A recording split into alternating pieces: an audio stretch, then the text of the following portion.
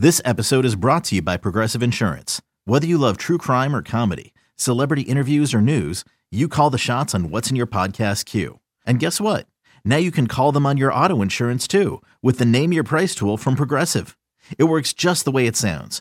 You tell Progressive how much you want to pay for car insurance, and they'll show you coverage options that fit your budget. Get your quote today at Progressive.com to join the over 28 million drivers who trust Progressive. Progressive Casualty Insurance Company and Affiliates. Price and coverage match limited by state law. You could spend the weekend doing the same old whatever, or you could conquer the weekend in the all-new Hyundai Santa Fe. Visit HyundaiUSA.com for more details. Hyundai, there's joy in every journey. Now, back to Kickoff with Boomer Esiason and Mike Valenti. And welcome back. All right. We've got the game of the week, the best of the best to get to. I want to get to that now. Get a little QB survey for Booms, and then the final word. So let's hit the game of the week, best of the best. Bucks Cowboys. This week's best of the best of the best of the this week's best of the best. Booms, I love this game. Love it. Bucks laying 2 at the Cowboys. All the drama with the Bucks. This is a sizzler. Let's get into it. You mean the Tom Brady drama? Oh, yeah. All the off-the-field stuff and everything going on? 11-day disappearance. Is he on The Masked Singer? Is he on vacation? What's going on at home? I can't get enough. Yeah, well, we've all lived this life, believe it or not. It's just that he is so fantastic as a player, and he's so unique as a human being that we all are now tied into both he and Giselle and all the issues that are supposedly out there. I want to be tied into that skincare regimen. Yes. I keep getting older. He keeps getting younger. Yeah, he looks great, man. And I'll tell you, I was watching him walking off the practice field the other day. I'm like, man, I didn't realize how broad his shoulders are. And he still looks great. I am never going to go against Tom Brady. I mean, I think I've been saying it now for 15 years that I think he's the greatest quarterback that's ever played. And I think one of the reasons why he is continuing to play is, number one, he loves the game.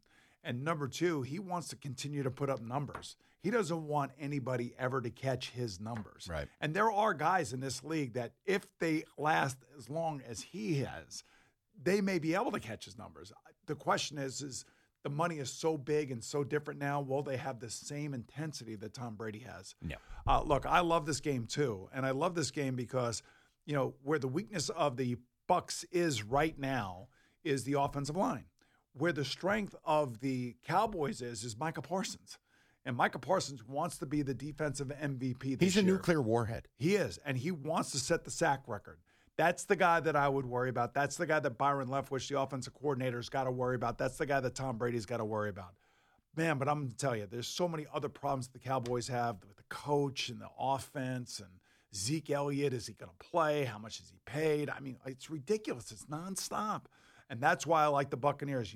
Their defense is 100% healthy. Yeah. They will be back, and they will be back with a vengeance. And I love them going into Dallas and beating. I love the game. I love the matchup. But I love Tom Brady going in against Dallas and beating Dak Prescott. A, I'm never going to knock anybody for taking Tom Brady. B, I'm probably going to be horribly wrong here. But everything, and look, as a former player, you know what I know. Noise is not good. Outside noise, nonsense. I mean, you got Fournette showing up at, 400 pounds. The offensive line through defection and injury, disaster. I think the Brady thing matters, but that might be a radio guy thing. I just don't think disappearing for 11 days is appropriate or be productive. And with the Cowboys, look, I'm probably going to get burned here. I think this is, if you're going to get the Bucs, now's the time to get them. And it's a home dog. I have to. I'll take the 2.5. I always think about Tom Brady in this regard. A lot of times he has been an underdog. He was an underdog when he was drafted in the 6th round out of Michigan. And he told Robert Kraft, look, I'm the best draft pick you've ever had. And that was before he even took a snap as a Patriot quarterback. And then watching all the greatness, all the things that he's accomplished, it's just hard for me to go against him, regardless of what the drama is around him. They had Spygate, they had Deflategate, they had, does Bill Belichick give him enough credit? There was a point, I think, in year 15 of his career where they lost a game in Kansas City and they got wiped out on a Monday night or something. And everybody was thinking, you know what, his career's over now. They should go to Jimmy Garoppolo or Brian Hoyer or whoever the hell else was on that damn roster at the time. This is why he can compartmentalize better than any other quarterback in the history of the game. And that's why I'm never going to go against him. And I'm never going to criticize.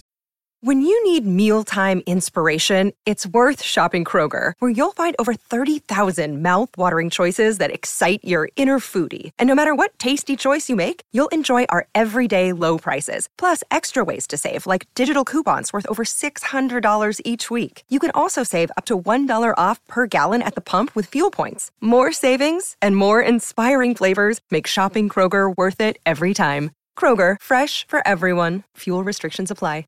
All right, I want to have some fun with you on this because we have 5 second-year guys, and I want you to tell me at the end of this, I'm going to say, hey, Zach Wilson is, at the end of this season, and you fill in the blank. Okay. I need to know what your read is. So, I got you. All right, I'm going to start right here with your guy. Okay. Zach Wilson is. A question mark.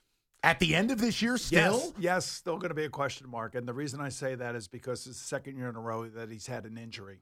And the way that he plays and the way that he started against the Philadelphia Eagles in preseason with an interception, I think, on the second series, and the misread. And that's what he does. He looks nervous to me. And I have to see more from him, and that's why I think that there's going to be a question mark around him at the end of the season. I will tell my biggest beef, and I said this to you earlier in the show, I'd save it for here. If you go back to college and you watch the tape, everything's backyard football. That doesn't work in this league. And for me, I don't know that he's going to learn that. And then you're right. It's been a bit chaotic early on. I'm telling you, if they end up at a top 3 pick and they can get Bryce Young or something like that, they're going to replace him. I wouldn't doubt it if it is a question mark around him. Okay. That's the thing. Justin Fields is a mess. Who's being negative now? Well, you're asking me for my opinion, and I just think he's in the QB blender. Yeah. We as quarterbacks, we love structure. We love consistency. We want to know everything there is to know about our offense, be able to communicate efficiently, effectively. And now he's got to learn his second offense in 2 years.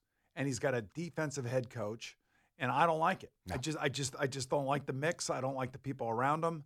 And more, I'll tell you what, it's going to be a real test for him. That's why I think it's going to be messy there. I blame the organization. I just think it's been insanely unfair how this has played out for him. Well, you've seen it in your own organization that you root for, the Giants, in the way that Daniel Jones has not flourished under 3 different offensive coordinators and now his 4th. Yeah, weird, right? It's no way to build a quarterback. No. And even John Mara said that they ruined the kid. Trey Lance is benched.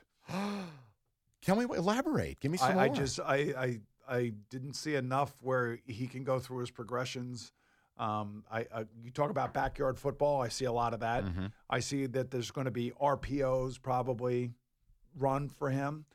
When you watch these games and it's 3rd and 6 and he throws the ball behind a wide open Deebo Samuel, you'll know that it's going to be time for Jimmy Garoppolo. I do think that they have hedged this season thinking that maybe Trey would be the guy, and then they've watched him through preseason, and it's one of the reasons why they did their best to keep Jimmy Garoppolo as a safety net. Yeah, I'll end up being wrong. I'm biased. I love Shanahan as a play caller, a play designer, and they're insulated. They're so talented. Yeah, but by the way, Shanahan's not throwing the ball. No, that is a small detail. It's decision-making and accuracy.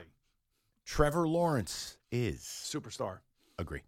I think he's about ready to take off. And I think a lot of this has to do, again, he's a second-year quarterback with a coach in his second year, a new offense. But it was so bad last year that he probably thought, like, man, I'd rather go back to Clemson and play. Yeah, what the hell am I doing here? And I could probably make more money by going back to Clemson and playing. But I just think that Doug Peterson is settled things down. They spent the right money in the offseason. They have a good group of special guys around him, athletes around him. So I think he'll be a superstar. I'm with you. And the other thing, too, is I think Lawrence suffers from prospect fatigue. We were told this is the guy, this is the guy, this is the guy. And then people start to, A, try to poke artificial holes in him. But, B, you forget about him. I think he's still the same guy who was the consensus number 1. I think he's going to be a star. And I'm with you. Just putting adults in the room and actually hitting the reset button. I think remember his head coach is a former quarterback. Yeah. So that's the kind of thing that you want if you want to get the best out of your young You don't want Matt Eberflus? No, I have nothing against Matt Eberflus, but I never liked playing for a defensive head coach. I always liked playing for an offensive head coach, and that was just me. Maybe my selfishness as a quarterback, because they would understand my problems a little bit better than the defensive head coach would. Help me. Yes. All right. Last one. Mac Jones is really good. Okay. Really good. And I think he's going to be improved. I voted for him for Rookie of the Year last year. I know Jamar Chase got it because he, the second half of that season, he just took off. But Mac Jones led his team to the playoffs in a 17-game season. It's crazy. And completed, I think, close to 65% of his passes. And didn't have great weapons. And they never do.